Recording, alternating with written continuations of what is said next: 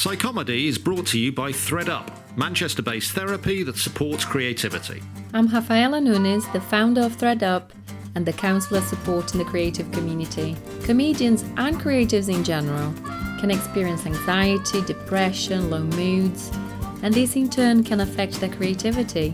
One-to-one counselling can facilitate a safe space for creatives to explore any difficulties, to gain self-awareness, to develop strategies that work, and ultimately to create choices that are aligned with the natural creative flow. If you're in need of support, then please get in touch. Visit threadup.co.uk to book your counselling sessions at reduced rates when you quote Psychomedy.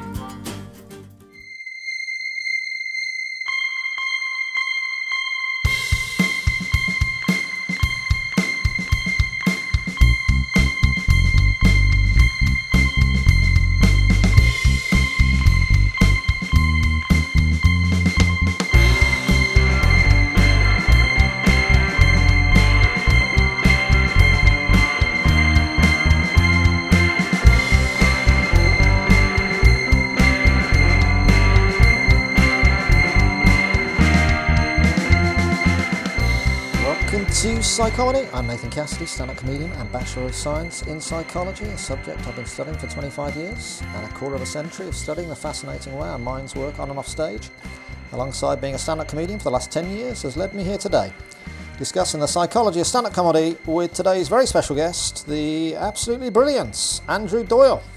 Andrew, how are you today? I'm all right. I'm a bit tired, but I'm okay. Good, good.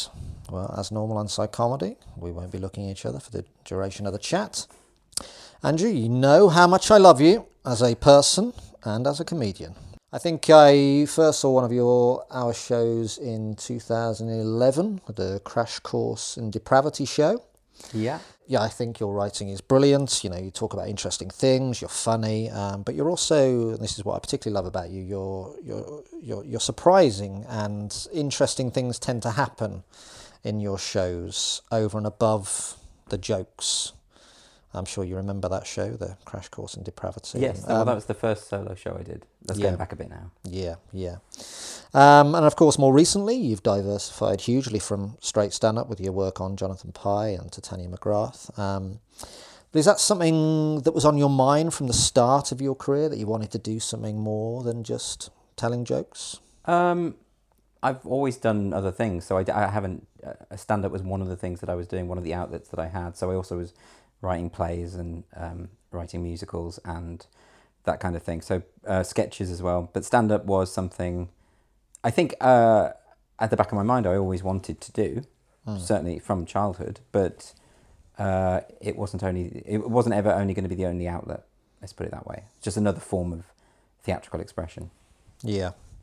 So you mentioned childhood. It was on your mind from childhood, was it, stand-up? Just because I loved it so much. I loved watching it. So that's why. What kind of stuff did you like watching?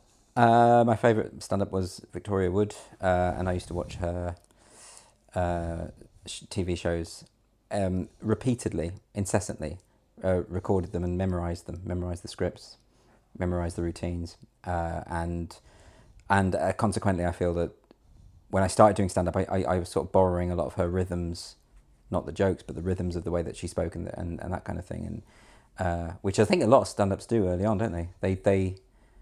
They end up sounding like the people they like the most, and then they have to sort of work their way out of that instinctive, imitative quality that we all have, I think. Almost exactly. Sometimes you see stand-ups and you go, are you doing an impression of that person? Yeah, exactly. But it was people like her and Joe Brand I really loved, and Rita Rudner. So it was the ones that I would watch sort of quite endlessly. Yeah. Nice.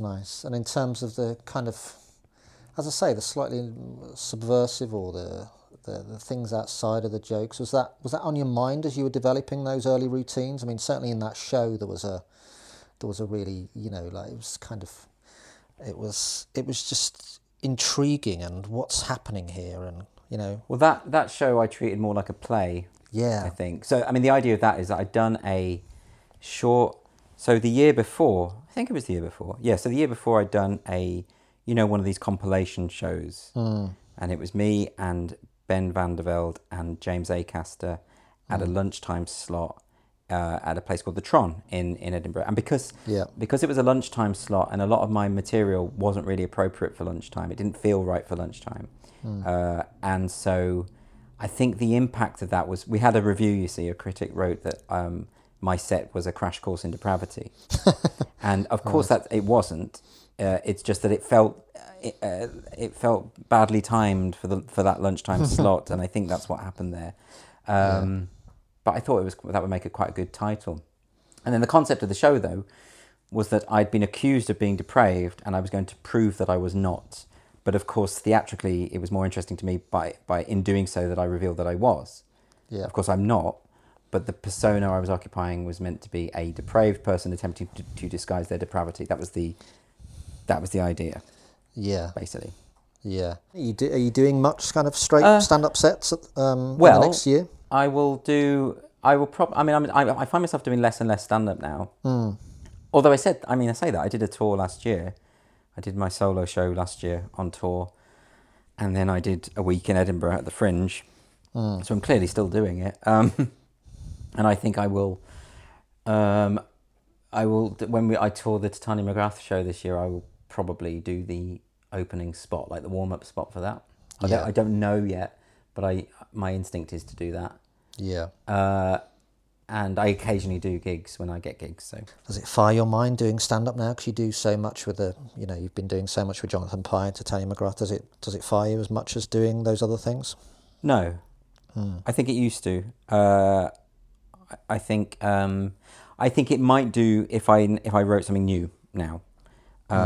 Like I loved doing the last tour at the start when I'd just written it and it was all new and all fresh. But I think I get quite frustrated with doing the same thing too long. So I'm not giving up on it, but I don't think it's going to be ever the thing that I 100% prioritize. Yeah. Does your excitement then tend to go really quickly when you've written something? Is the thrill in the writing and the getting the new stuff together? Does it go? Because it used to go with me really quickly, and it goes. It's not actually. It's the presentation of the material that's most exciting, and then when you know what works and what doesn't work, and you can pretty much predict how the response is going to be and all that sort of stuff. I've done a couple of solo shows which have been largely improvisational, or at least have had a sort of improvisational core to it, which was very exhilarating. But I also didn't enjoy it as much. I did and I didn't. And what I mean by that is because it had the capacity to go wrong. That was part of the excitement. But then I think, I probably did find it exciting, but I also found it exhausting. So the last couple of shows I've done have not had that. They've just been scripted, very, very sort of rigorously scripted. But if the improvising stuff excites you, are you going to do more of that? No, because it also stresses me out. So I don't think I will. That's a funny juxtaposition, isn't it? Of things that excite you also stress you out. Yeah, I know. Do you get very kind of stressed or anxious with these kind of things? I don't get nervous anymore. I used to. I don't anymore. I don't.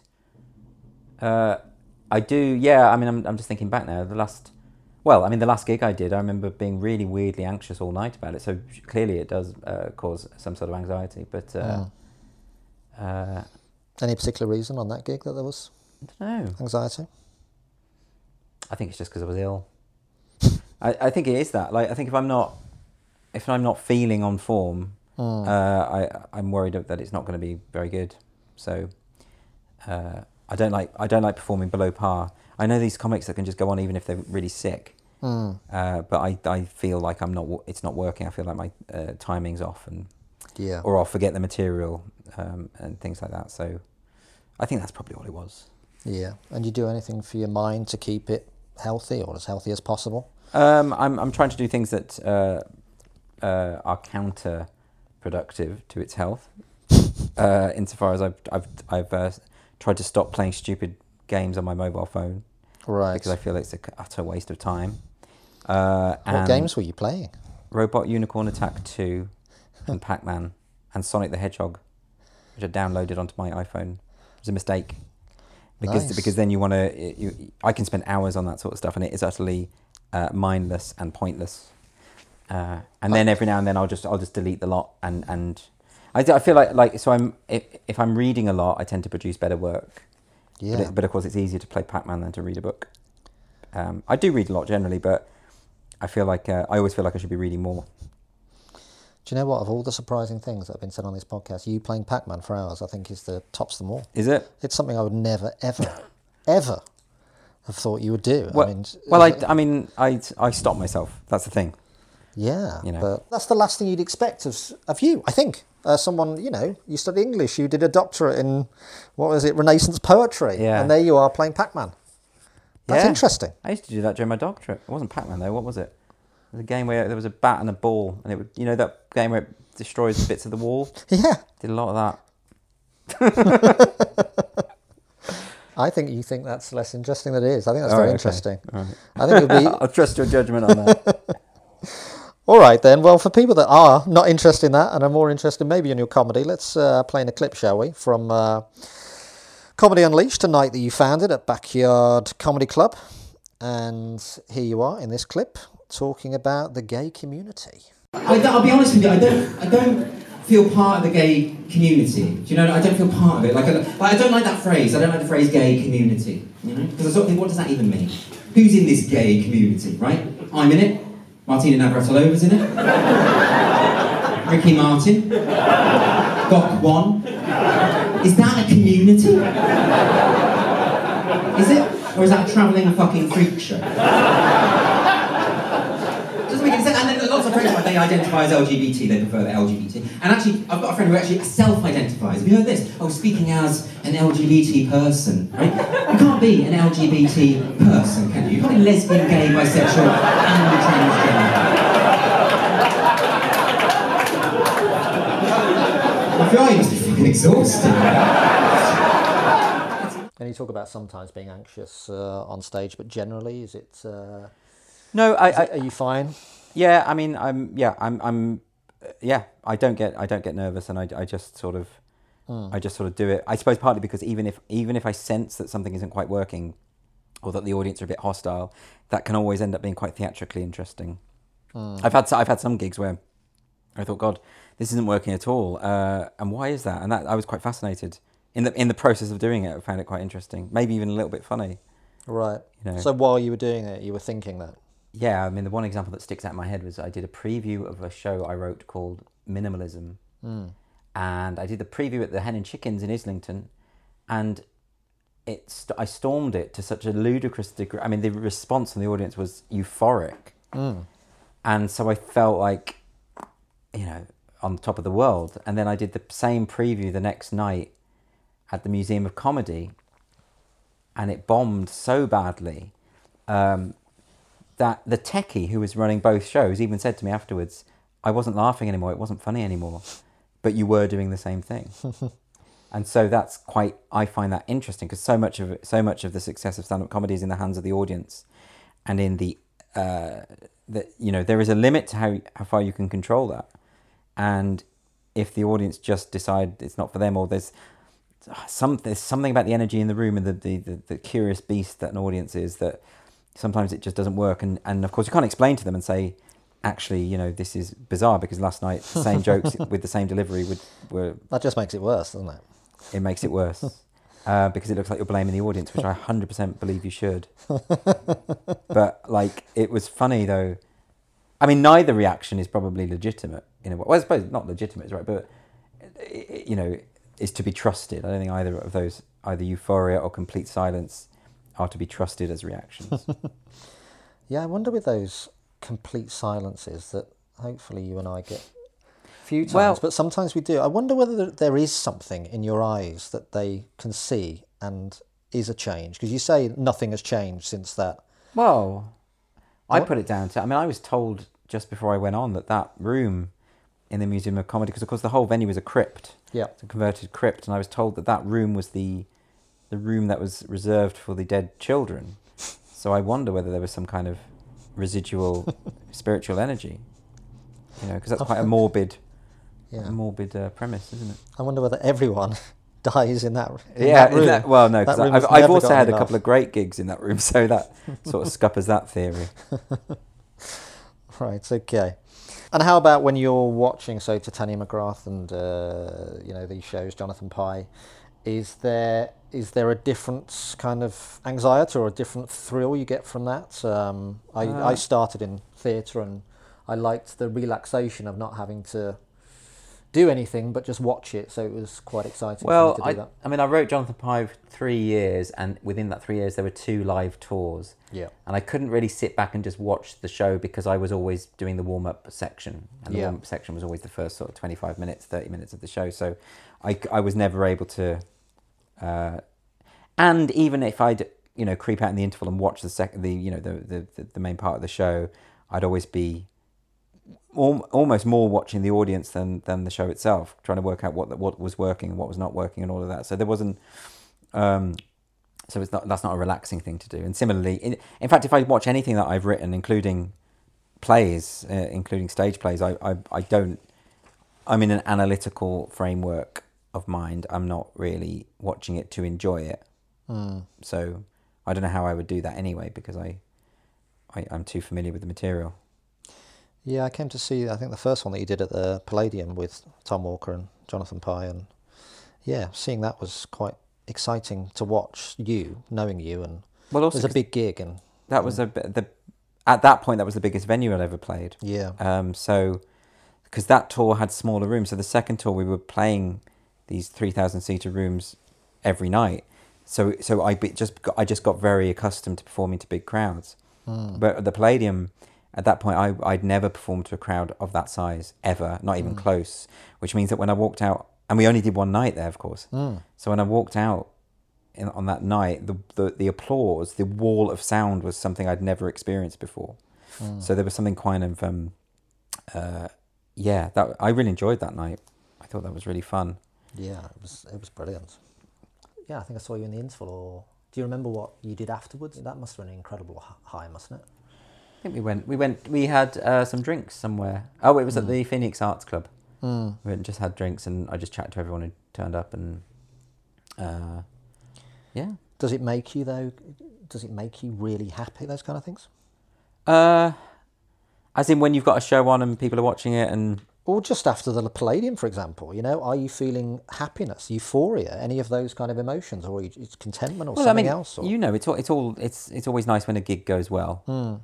And there's something quite satisfying about that. More than anything, it means that, because the thing I like the least is when you do a show, a performance, and friends are in the room, or family or whatever, and it doesn't work. Yeah. And you've still got to obviously spend the night with them chatting as though nothing's happened. And I find that very awkward, because even though, whereas like at the Palladium, because it went so well, what that does is that just releases any of those troubles, and you just, you can just enjoy the night. But yeah, I do enjoy it. Yeah, it's kind of, it's interesting, it's like saying, does it make you happy? And I don't know. I'm not getting an immediate feeling that it does. It does, for some reason. Because you're talking about, at least it didn't go badly. Yeah, that's always my response about things. That's always how I tend to analyse things. Did that go badly? Yeah. So I don't know what that says about me, but you're the psychotherapist. I mean, does stand up ever make you happy? Or shows, or? I don't know what happiness is really. Insofar as I don't think happiness is something that happens very often. I think more contentment is what I'm aiming for. There are moments where I can single out moments in my life where I am happy, and those moments are not in the realm of performance. Okay, so can we go back briefly to before childhood, just mentioning your school and... Before childhood? Before childhood, sorry. This is a reincarnation thing. Yeah. What were you doing in a previous life, Andrew? Were you happy in the Pope previous Alexander life? the VI. The worst Pope Alexander the VI. He was terrible. Yes, before stand-up school. So where was this? It was in Birmingham. In Birmingham? Yeah. Like me? Like you. We're now going to speak to each other in Brummie accents. Well, I can't do it anymore. And this is really embarrassing because my brother still sounds Brummie, for instance, but I can't even imitate it. All right. Like if I did, I think it would be quite embarrassing. I'm not even going to attempt it. But yes, You've so literally forgotten your roots, Andrew. Just like- yeah, maybe. So you mentioned a brother. What kind of family were you growing up with? And Well, my brother. Well, my parents split up when I was young, and my brother. So it was just me and my brother. yeah, And then my mum moved back to Northern Ireland when I was a teenager. So Okay. she's from Northern Ireland. She's from Derry. yeah, Which is why I've spent a lot of time in Derry, because I go over there all the time. And anyway, that's where a lot of the cousins are, and her brothers and sisters and people like that. yeah. So in a review or a write-up of your 2012 show, Whatever It Takes, I read somewhere that you were giving a glimpse of the unhappy child that you were. I don't know whether that was a correct write-up or whether you can remember back to that show, but in terms of your childhood, would you class it as unhappy or as kind of... What did I say in the show? I don't know, it was like a preview or a review. I think it was probably a review. Someone said you were giving a glimpse of the unhappy child you once were. Oh, interesting. I don't know. I don't even know if I read that review. Well, it's a long time ago. The press liars, we know. Yeah, but I'm sure they wouldn't have said it out of nowhere. Did I? Oh, I probably had some jokes about being a fat child. Right. In fact, I think I did. And they just assumed that meant depressed. Maybe, I don't know. No. I don't know how you assess your own childhood, particularly, because it's the only one you've got. So I think I had a pretty normal upbringing, I reckon. Yeah. I would have thought. Until the family fell apart. But I think, That's what makes a stand-up comedian, doesn't it? My parents did the same, and yeah, they're just forming stand-up comedians by doing that. that's what they do, yeah. 50% of families split up, and 50% of people now going to stand-up comedy. Is that right? Is that the latest statistics? I think it is. Half Okay. of the country are now doing Imagine. Feels like it, doesn't it? it. Jesus. Some of these things we look back on, and I don't know whether you ever look back to your childhood and that far and think, you talked about Victoria Wood and growing up watching stand-up, which is obviously one of the ways you get into stand-up, but Yeah. stand-up is a particular profession that sometimes you do look back on in your childhood and think, well... I suppose there's it's quite an egotistical profession, isn't it, being a stand-up, but also, who doesn't enjoy as a child when people laugh at you, with you?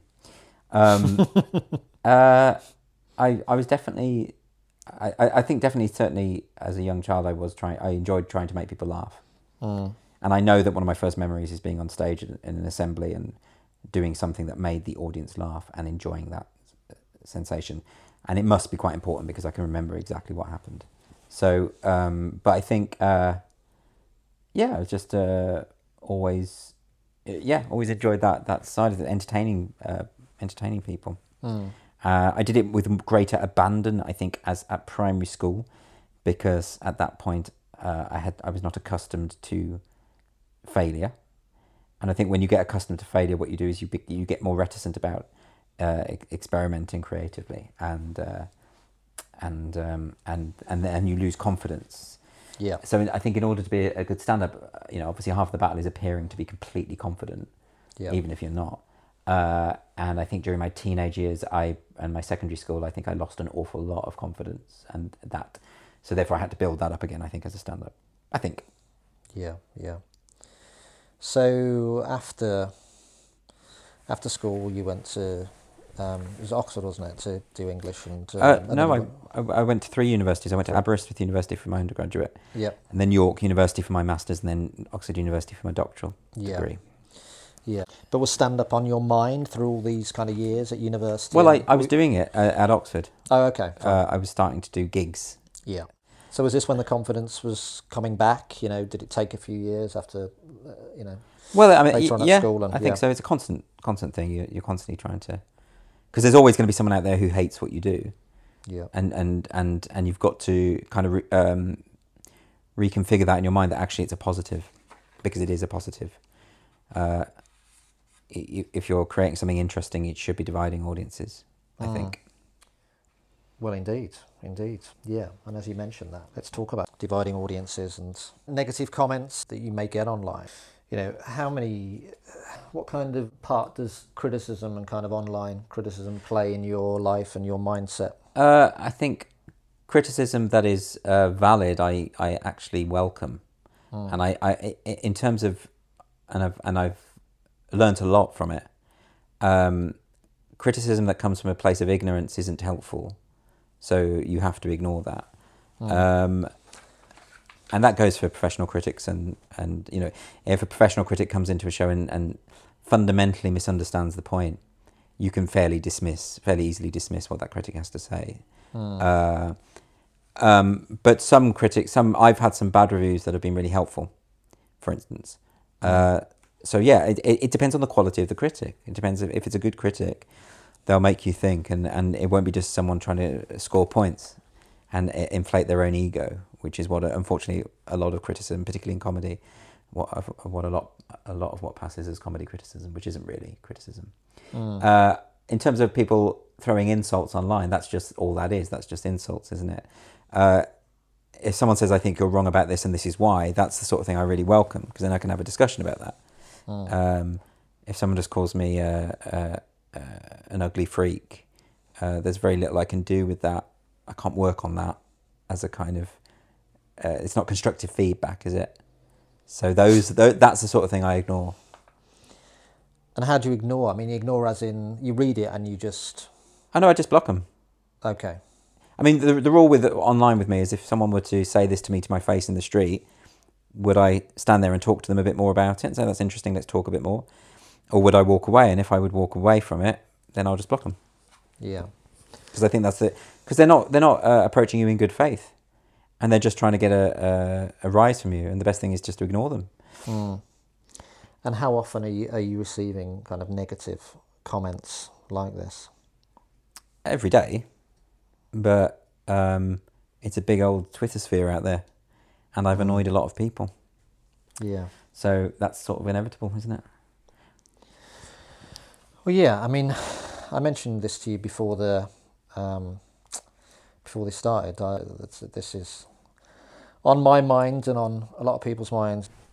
The tragic death of Caroline Flack this weekend, and I felt devastated. I'm sure many people did, and I didn't know her personally, but a lot of my friends did, and it hasn't come out, obviously, the circumstances around it, but if online trolls and lies and hatred from people and the press contributed to her doing this, then this is just a complete tragedy. And my thoughts naturally went back to Matt Richardson, who we spoke to in the first episode of this podcast, and he was talking about presenting it with Caroline, and they received, he was talking about around 1,000 comments every episode when he was presenting Extra Factor with her. Yes.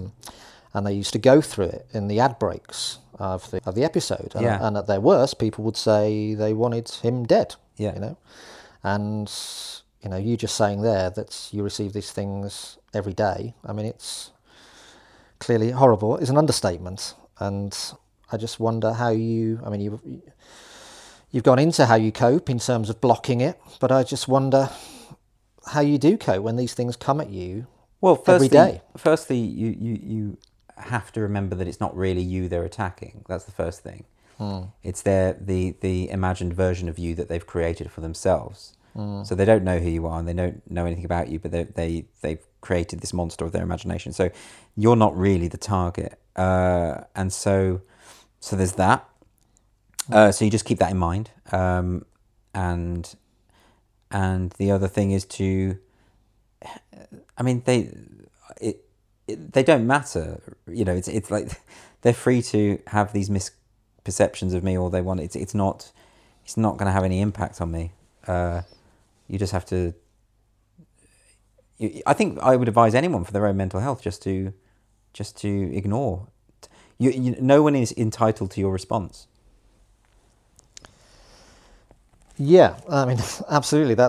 Again, we talked to Matt about this. Why did you look at them? And he was giving a few reasons in terms of there's good comments there, so you're looking for the good comments, and then you see the bad comments. And I can understand it, that it's, I know from my experience that it's there, so it's incredibly hard not to look at it. But I think you have, particularly in what I do, because I talk about political issues and cultural issues, and I want to hear what people have got to say about that. And I want to either refine my views or correct my views when I'm wrong about things, and that's only going to happen if I read what people say and engage with what people say.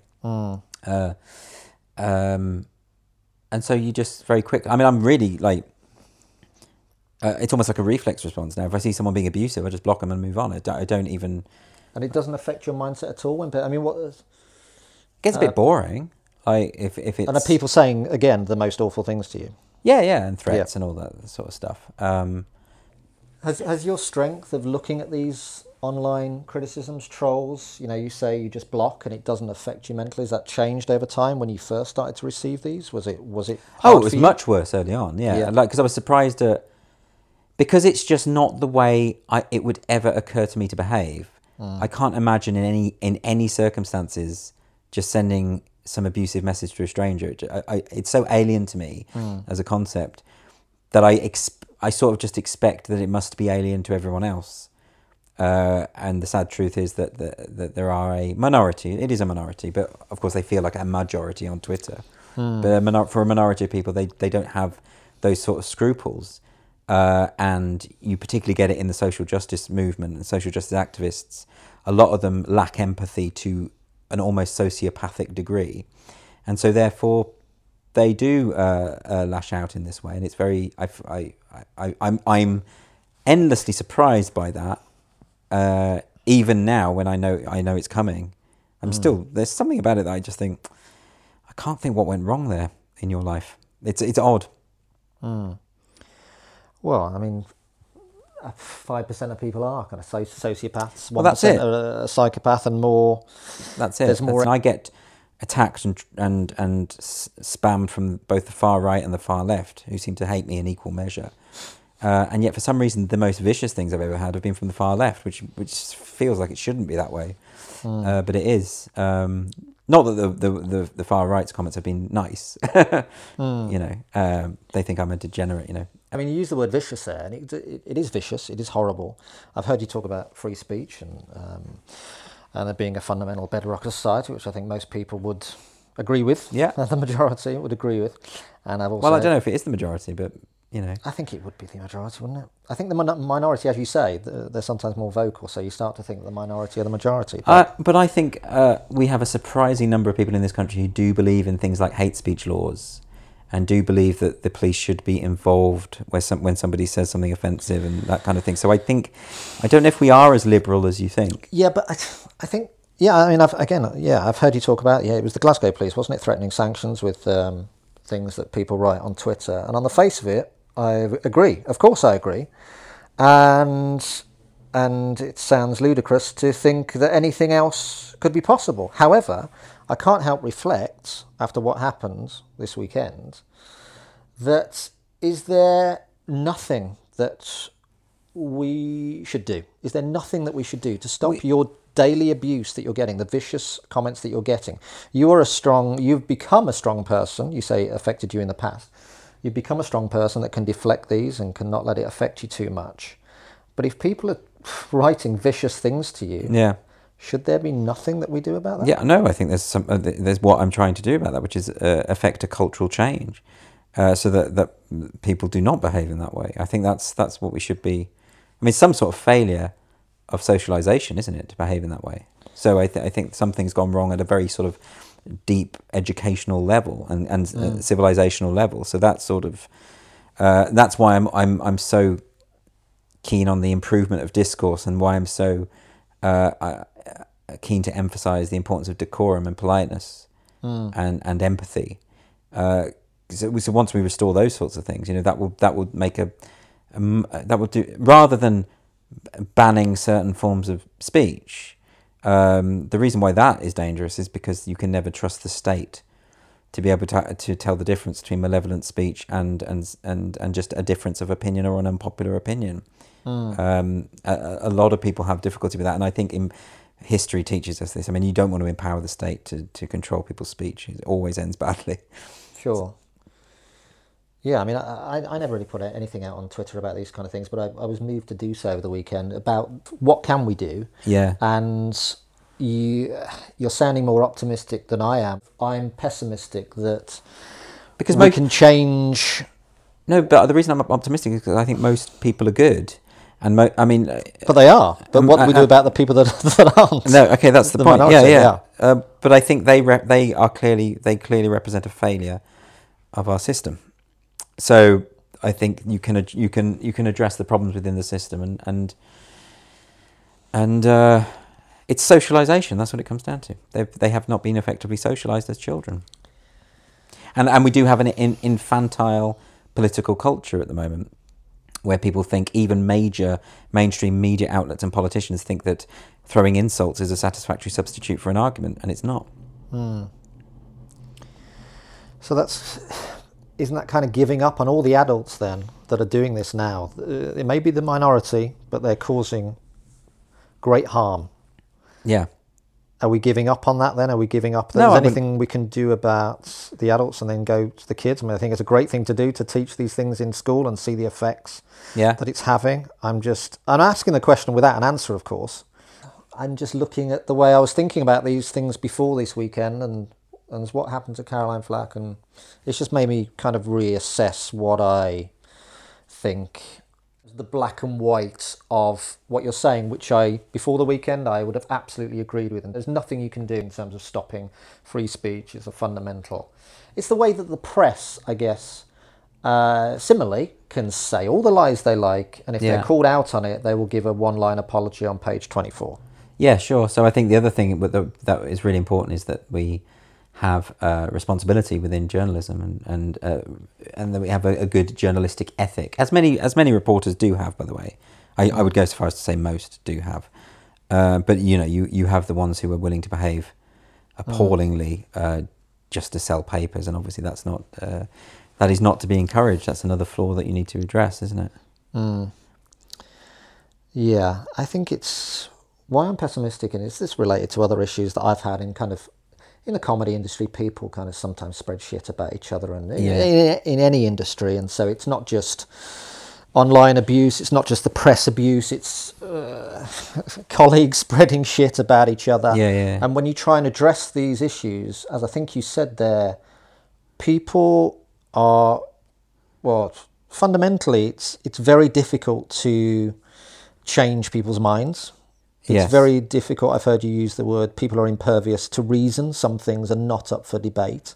Yes. People fundamentally won't change their minds, and that's why I'm pessimistic. And that is also a failure of socialization. If you enter into adulthood with a closed mind, that is also a failure. It's a big sign of failure. And impossible. Part of civilization is that you're open to discussion and to be challenged and to change your mind when necessary. I mean, when it comes to things like hateful speech, I mean, we already have legal restrictions, don't we? We have the necessary restrictions. Like when I talk about free speech, I'm not talking about perjury or libel or slander or blackmail or whatever, or harassment. These things are already illegal. So I'm talking about the expression of unpopular opinions.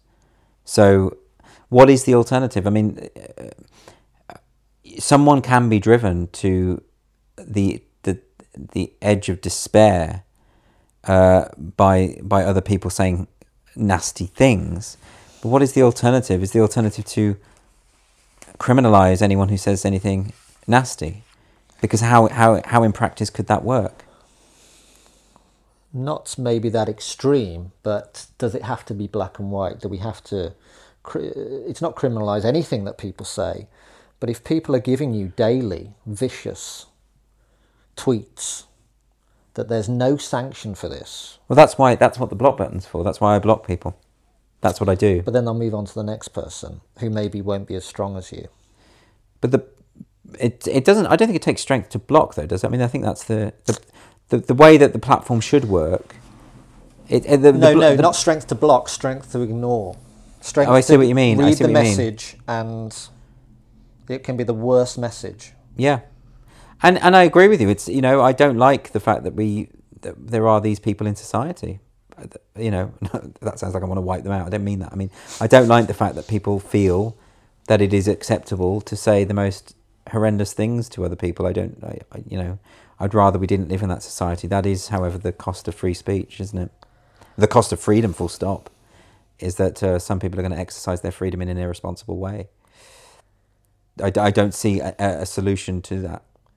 You're dealing with human nature, which, you know, I have to take the liberal stance on this because I don't think there's any other way, actually. I don't think there is, without veering into authoritarianism. Yeah, I don't know. I was quite kind of black and white with you a few days ago, and I've started to change. Do you think anything like this will ever change that opinion that you have? I would have to be persuaded of it, but yeah. Someone would have to present to me a solution to this. Well, you know, if someone is attacking you viciously online and then moves on to the next person, celebrities, stand-ups, whoever they are, that there is no sanction, just is now starting to feel slightly wrong to me that it wouldn't have done a few days ago. Again, that's. I don't see what possible solution there can be. Whenever there are human beings, there are going to be a minority, very small minority, among them who are spiteful, bitter, unpleasant characters. Yeah. And the only solution to that is to no longer have humanity, I think. I think the minority, the problem with the minority is there are billions of people in the world, and the minority is maybe hundreds of thousands, millions of people. Yeah. And that's the minority we're thinking about. And if we do nothing, then that was my pessimism, that this will never change. You can change your own behaviour, but you're almost preaching to the already converted, slightly converted. You're not doing anything about the problem, really. But I come back to what can possibly be done other than push for greater socialisation in education and you know, call out, for want of a better phrase, the people who do this when they do it. I don't see what other... Because you're ruling out criminalising anything like that. Yeah. I don't see what other solution there is. Any kind of criminal legislation against what people say online is bound to be abused and exploited by a corrupt government eventually, whether it's this one or the next or the next. It's you don't want that precedent in law. I don't know. As I say, I'm thinking about it more in shades of grey than I did before the weekend. I'm not sure about anything now. It's been a horrible few days, really, thinking about this kind of thing, and friends of mine that have been affected, and I don't know. It just makes you reassess things that maybe. Well, that's not a bad thing. Black and white. I don't think that is a bad thing at all. I think it's really worth reassessing these things and continually thinking about it. Okay, well, let's move on. It would be hard to do an interview with you just without briefly mention woke. And you're doing a tour, Resisting Wokeness, with Douglas Murray soon? In May and June. Yeah. So is the aim of that? Is that what is the aim of that? When I think of stuff you're doing, it's entertainment. But is this entertainment? No, this is more a long form political discussion show, and the idea of this is to try to stimulate a discussion and a debate about an issue that people are unwilling to, or at least hostile towards the possibility of a discussion. You know, so it's we live in a country where people are very nervous about being honest about their views, and we want to ask how that has happened, what the impact of that is for society, which I happen to believe is a very bad impact on society. Why we've created this culture of division and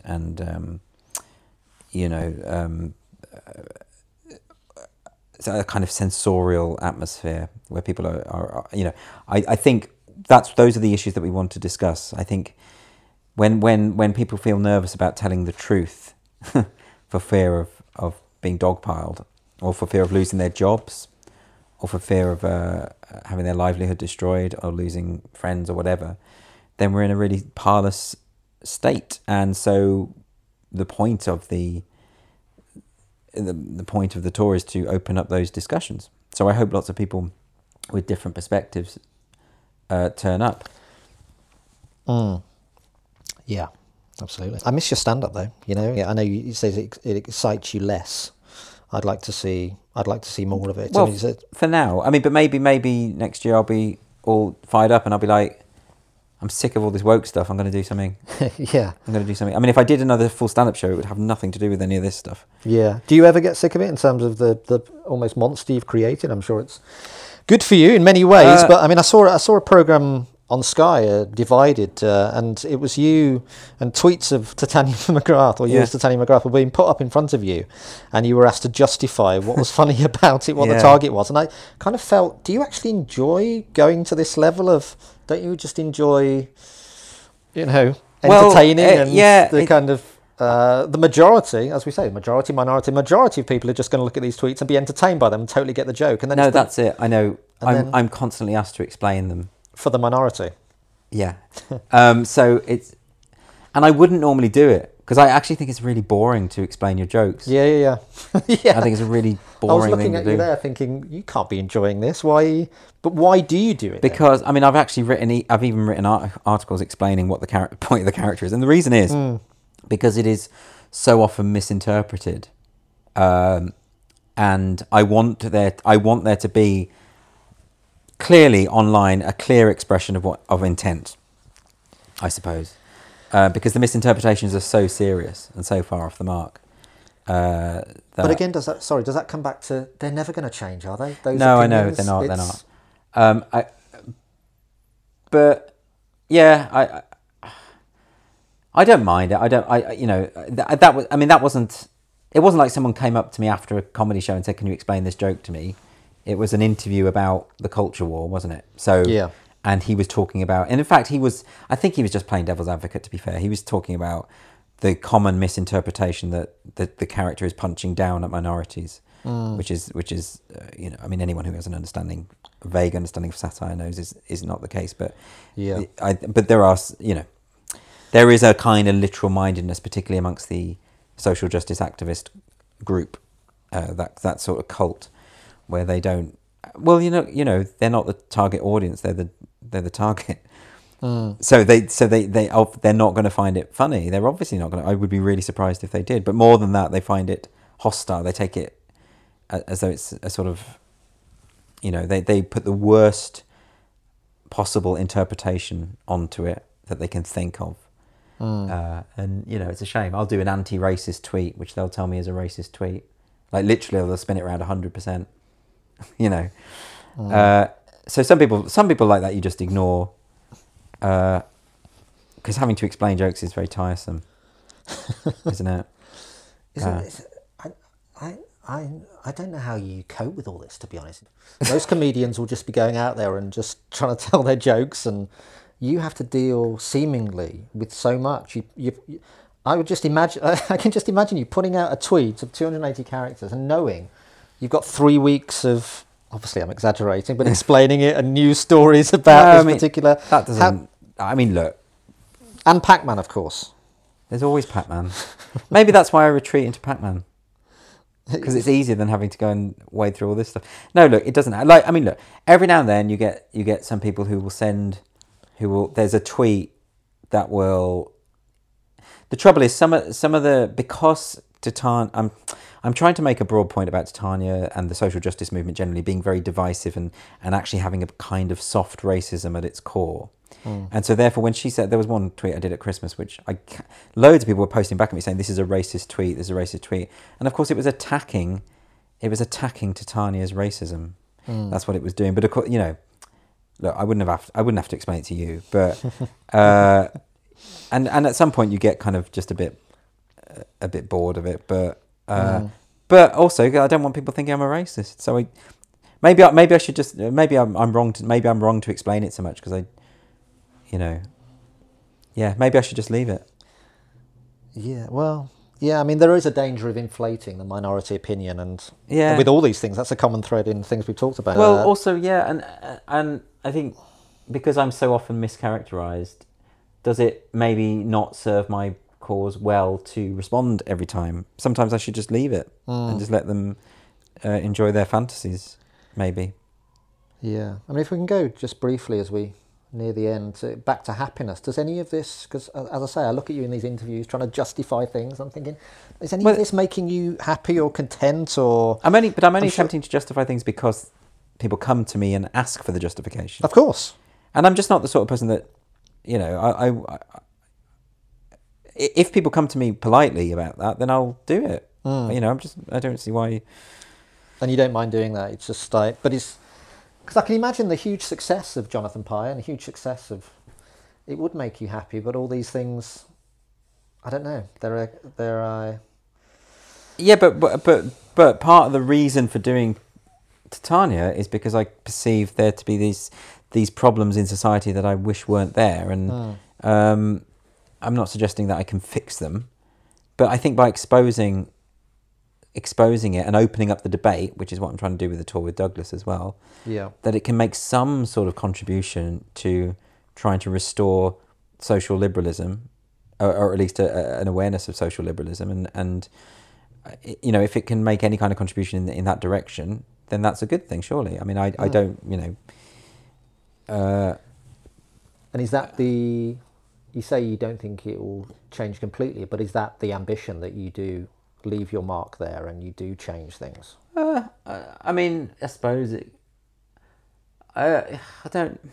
What's the ambition? I don't think it's as calculated as that. Insofar as I think, I just say what I want. I just say what I believe, and I also feel a kind of moral obligation. That might be misguided, but I feel a moral obligation to say what I believe in certain. You know, it's that thing of you see an injustice, and I feel compelled to speak out about it. Whether it has an impact or not is sort of besides the point. I think I would do so even if no one was listening, just because it would make me feel a bit dirty not to. I think that's the way I see it. Yeah. I can see what the social justice movement is doing to our society. I can see how the divisions it's creating. I can see how it's effectively making us a more racist society and a more kind of closed-minded society, and all of this sort of stuff going on. And that sort of stuff bothers me. I've always hated bullies. I don't like them. I don't like letting them get away with it. So, you know, Titania is effectively a response to bullying behaviour, isn't it? It's mocking the bullies, and of course that's why they come after you so forcefully when you do it. You know, but that's also why so few people are prepared to speak out against it, because they don't want to be one of the ones who gets cancelled, to use the phrase. And I think if more people stand up against that stuff, then it becomes less likely to happen. Yeah, that's the point. Yeah. Well, Andrew, thank you for coming here today. I love all of your work. Well, thank you, Jonathan Pie and Tony McGrath. But I do love your stand-up. I do hold your stand-up right up there with all the. I mean, I've heard you talking about stand-ups that you like Gervais and David Baddiel, like people pushing the boundaries. And he's talking about in his new show about things that we've talked about today. About trolls, and it's called Trolls, Not the Dolls, I think. Well, I think he gets a lot of anti-Semitic abuse. Yeah. On Twitter. He handles it very well, though. Like the way that he picks his battles wisely. Let's put it that way. Yeah. I've learned not to respond to all of them. Just I mean, the really aggressive ones, like the extreme ones from sort of the far right or whatever. You just block, get rid. You know, just keep it out your timeline. Yeah. But you know, so if you every now and then, if someone says something that's quite revealing about a broader problem, then I'll normally respond, because I think that does some good in a way. Not to. I don't want to initiate dog piles or anything like that. But if someone has been particularly vicious and nasty, and by responding to it, I make a broader point, then I'll draw attention to it. Yeah. And is there an ambition with stand-up alongside the ambitions of all these other things? Is there an ambition to be? I mean, I regard you as just such a great stand-up. Is there an ambition to be regarded as a great stand-up by a larger audience, as you say, does that not fire you? I don't think I've even thought in those terms. I think I just tend to do, creatively speaking, whatever feels right at any given moment. Yeah. And that's why I'm saying I'm not ruling out doing another stand-up show. It's whatever I mean, sometimes it's like paying the bills, so you do whatever job comes up. Yeah. But you got to balance it with that and the passion projects, don't you? I mean, I've just written another book as Titania, which is a children's book, and that felt like something I really wanted to do. and you just sort of and I'm very keen to do. I'm very keen to do this tour with Douglas, and just because I think I can probably get a lot out of it in terms of my understanding of the situation, and it will help because I'm writing a non-fiction book about the culture war. So that will be the next thing, but of course that won't have a comedic element. And then after that, I don't know. I've got no kind of perception of what it would be after that. I imagine it'll be something very different from Titania. Maybe it will be a stand-up show. I hope so. Do you think? I hope so. Just about like something completely nothing to do with anything I've done so far. Well, that'd be fun, wouldn't it? Yeah, I mean, am I the only one? I think I might start pestering you daily. Yeah, along do with it. all these people going, I love your stand-up, Andrew. Do it. Maybe that's a good thing to hear. Yeah. Yeah. No, I mean, I absolutely love it. I always mention you. I mention you very often. Even now, when to mention me is... I'm sure it's done nothing for your career, but I think, that's all we can do. We can change our own behaviour. We can start spreading lots of love instead of hate. That's pretty much what I believe in a nutshell. All right, thank you so much, Andrew. That is our show for today. Join us again next week for more Psychomedy on Apple Podcasts, Spotify UK, or wherever you get your podcasts. If you liked it, please give us a 5-star review. It helps other people to find us, and only psychopaths leave 3-star reviews. Psychomedy is written and presented by me, Nathan Cassidy, BSc in Psychology, produced and edited by Mike Hansen, BA English for Pod People Productions, theme music by Mike as well. So that's Psychomedy. Please subscribe, rate, and listen back on all the great episodes so far. They're listed, and there's video clips and more at psychomedy.co.uk. Follow us on social media at PodPeopleUK, at PsychomedyPod, at Nathan Cassidy, and at AndrewDoyle_com. Thank you, Andrew. Get back to that Pac-Man now. Thanks so much for coming on. Thank you. Lots of love. See you again next week.